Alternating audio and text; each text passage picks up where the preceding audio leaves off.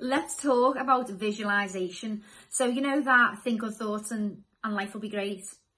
It's a total lie.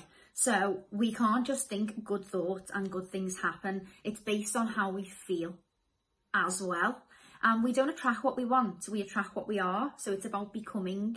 So I want you to think about visualizing your ideal self. So say for instance, once you've done the module, just say tonight you put some lyricless music on, or you put a meditation on that was just relaxing you.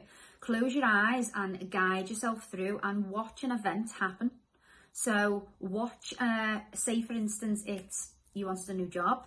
Imagine yourself walking into that new place and doing that job. Our mind doesn't know the difference between what's imagination and what's real. So the great thing is we can imagine anything we want. This is why massive athletes all visualize before their big game. You know, even in the Olympics, they all visualize. It's a thing that they use. It's a skill. And we all have this power within us. Nothing can catch us off guard as well. You know, if you've already been there, you've already done it, you feel more relaxed and at ease. So have a little think when you are visualizing in your mind.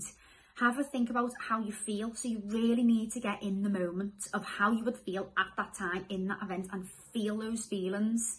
Make sure it's clear in your mind. So look at the picture, little things. What does the handle look like on the door? What does it smell like?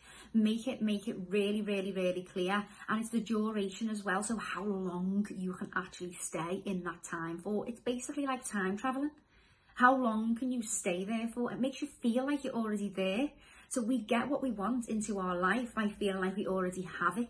I won't go too much into that because I think that's on the next one. But a big one here about using our powers is our subconscious mind basically is the boss that decides all our actions and all our behaviours. Now, we can't access our subconscious mind unless we're in a deeper state. So maybe meditation, or it's just that time when we're falling to sleep.